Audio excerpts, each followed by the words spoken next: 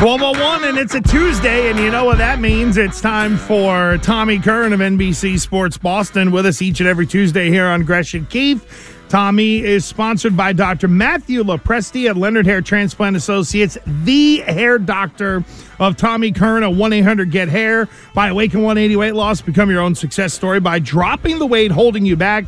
It starts with just one call to Awaken 180.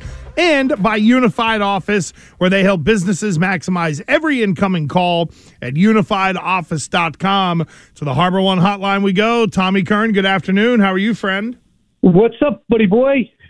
Well, we're trying to rationalize what in the world could be going on with this Patriots offense. It had a pulse. When they protected Mac, it was okay. Run game was a little inconsistent, but my God, the negative plays, the inefficiency on first down, and then helpless on third down. Tommy, I think we got to go back to the 90s to really think about a Patriots team that has been so helpless on third down. What did you make of the performance against the Jets? It kind of underscored to me that when we're looking for what the smoking gun evidence, where did the fire start? It really didn't start with Mac Jones. I mean, when you look at the guy was able to plant his feet, go 23 for 27 for 246, taking 6 sacks for 48 yards and losses. Why is he taking those sacks? And why are his numbers up? Because they said, don't put the ball in harm's way. We're not good enough offensively to score, so just take the sack. Unfortunately, he wasn't even taking sacks out of volition. It got to him that quickly. He is, I hate to be such an apologist. I know on the next show they call me, the law firm of, the defense lawyer for Mac Jones, but he is the least of their problems. I'm not sure he's the answer to all their problems going forward for great success, but he is not your root cause. Bigger issue right now, offensive line or the play calling? Offensive line, and I think that's by a lot. It's not just, we still don't have clarification on why Trent Brown wasn't out there to start the game. We have speculation that maybe he was sick. Well, you should be on the injury report if you're not out there at the outset of practice on Friday, as he was not, and you were ill. So that's purely speculation, and Bill Belichick hasn't really done anything to indicate that he was ill. Now, is Bill not indicating that he was ill because he doesn't want to seem as if he played around with the injury report, or because he was sat down because of a litany of, whether it be discipline, tardiness, whatever, disengagement? To me, that's a big problem. Your best and most dominating offensive lineman had to sit the beginning of the game for either an undisclosed illness or because he wasn't engaged. The left guard, it's not been great for Cole Strange, but it was at least better this week.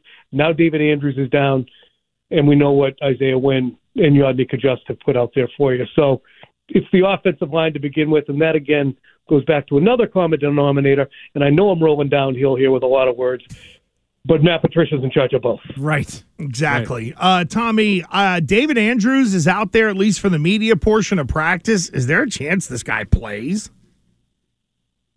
I haven't spoken directly to David. I know Scott Zolak, the color individual from the other radio station, signaled that there was a possibility that might happen. We'll see. I think if we get those kind of ominous initial reports, having him out there at practice to wander around as Mac did a little bit during his convalescence might make it just a ruse, but we'll see. Let me give you one other stat here. I put this in a story. The Patriots have had 64 drives this season get to the 50 or better. They have 186 points, so that's less than 3 points per drive. They've 25 times in the past 4 games they've been to the 50 or better. They have 4 touchdowns and 10 field goals. That's insanely inept. Yeah, I do all that work. I want it out there. And I'm not saying, again, yeah, this is information that you looked up. It needs to be mentioned.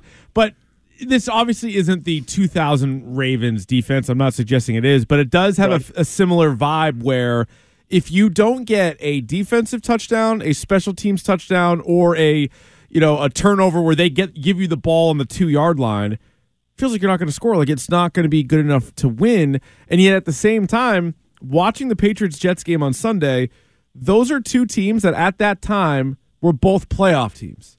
So the league is in such a state now where, as bad as the Patriots offense is, the defense seems to be pretty good, where they're kind of right in the middle of things. And like right now they're kind of a playoff team, which again, I think it speaks more to the state of the league than it does really to the state of the team. Yeah, and there's a 3,000-word story to be written on the reasons for offenses that are bad staying bad. And it would be, for instance, in the Jets case, constant churn at the quarterback position to try and find the right answer. In the Patriots situation, it's an outlier.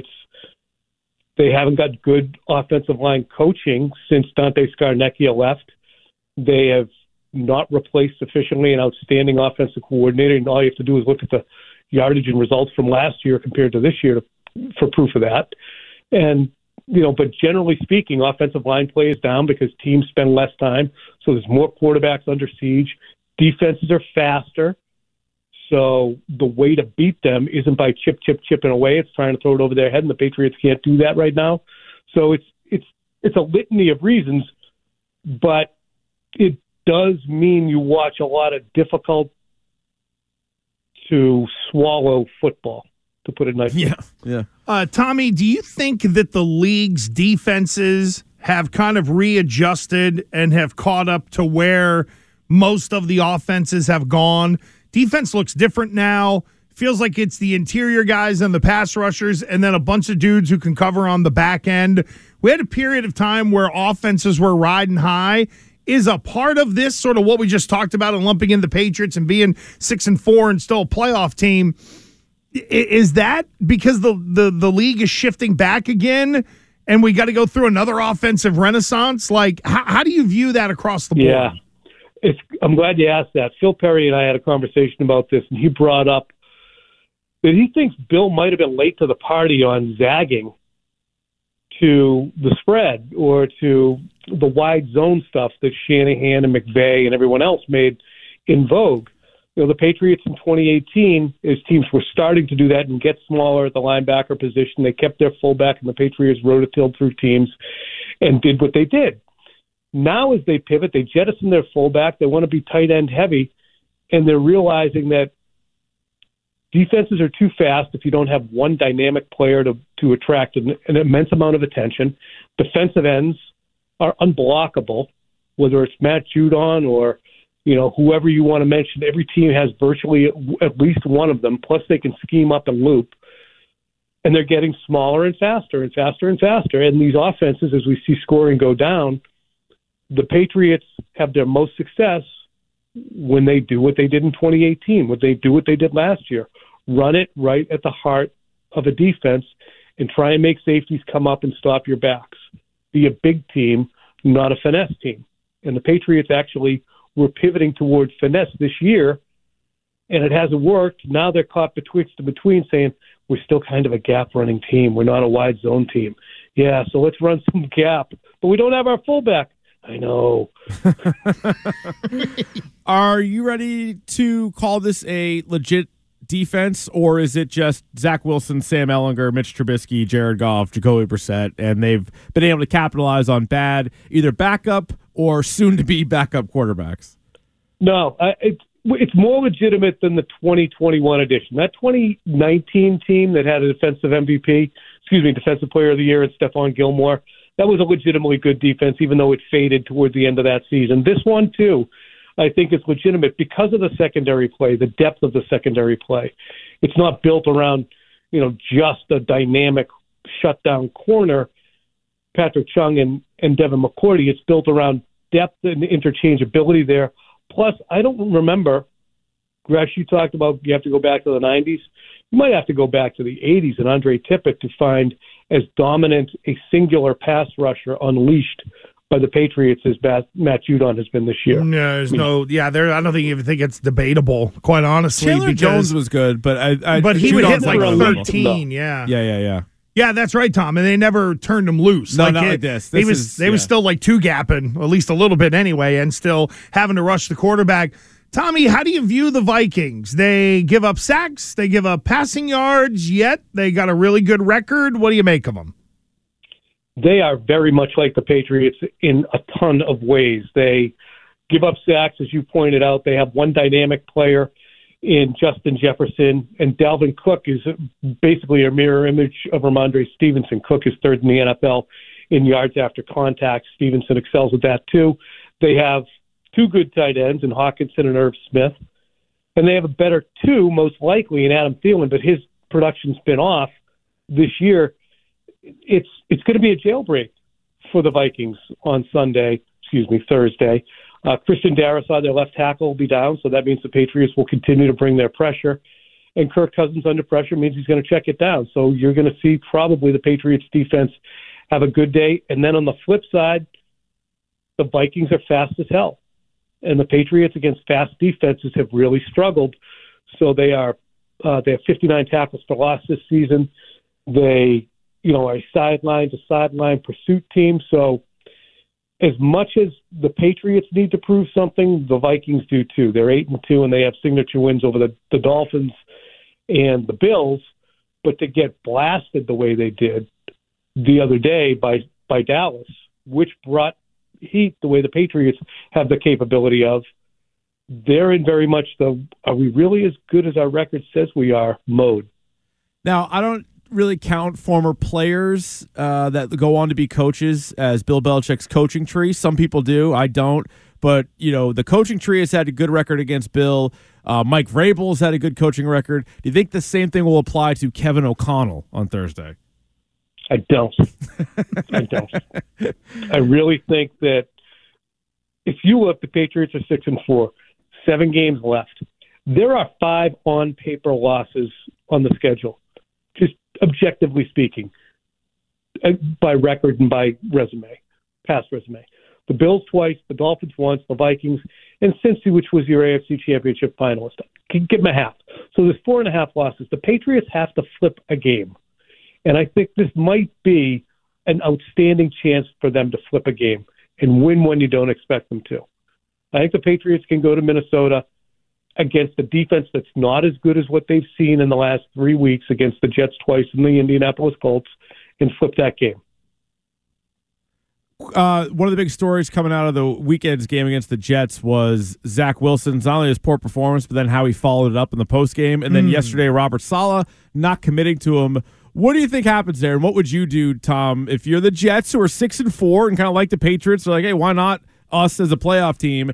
Number 2 overall pick from a year ago. He's got 20 starts under his belt. What do you think the future is for Zach Wilson for the rest of this season anyway? I would say it's Flacco time. Is that crazy? No, it's not crazy. And I think it has more to do with him off Instead the of field. Mike White. Yeah. No, I mean, Flacco's the guy that was there for the first, 3 games of the year. Yep, so because Wilson was hurt, right? Yes. So they went with him, and then you hear about Mike White. But, I mean, doesn't it feel like that Robert Saleh's trying to manage his locker room, Tom? Yeah, so go to the adult. Go to the guy who's 36, 37 years old with a litany of big game experience, who shows maturity, who understands how to, even if he doesn't believe it. See, I think Zach Wilson says stuff at the podium that he doesn't understand isn't just going to be directed at the question that he doesn't like. He didn't like that question the other day, so he said no. But I think that he had already acknowledged that they weren't good enough a number of times in that press conference. But he doesn't understand that people are going to run with that. Right. So you can't lose your patience. Answer it the same way every time. Starts with me. Starts with me. Starts with me. Starts with me. And then move on. Put Flacco in there. Ride him. Let the kid understand this is how you behave. It's not just being an arm talent situation. How you comport yourself is going to impact the rest of the locker room. Because, I mean, they're losing their rookie wide receiver over this in terms of connectedness with the quarterback. It looks like an AAU game out there with that kid in charge. Yeah, it's flag football. It's not great. But then again, number 2 pick in the draft, like you kind of. I mean, AAU basketball, like a mopey little AAU basketball kid. Oh, yeah, he does have that. That's a good analogy. Tommy Curran of NBC Sports Boston. Tommy, have a great Thanksgiving. I know we'll talk to you on WEEI Football Sunday. Have a great one. We'll talk to you soon. Gresh, we're going steaks on Thursday. Are you really? Steaks. Wow. Yeah. Turkey steaks? We'll talk about it next week. All right. Yeah, we'll need a full breakdown on that. Wait a minute. What kind here are we talking? Are we going like filet, going ribeye, going New York strip? I'm going to be a ribeye. I have to take the further orders from the rest of the kids. They're probably going to be New York strip. I'm going to be ribeye. Don't you hate that? I cannot get my kids to buy into the ribeye at all. They won't do it. It's crazy. And which deprives me of the question that I always want to ask is, you want you fat? Chris Scheim asks that every day. Tom, thank you, friend. We appreciate it. We'll talk to you soon. Yeah.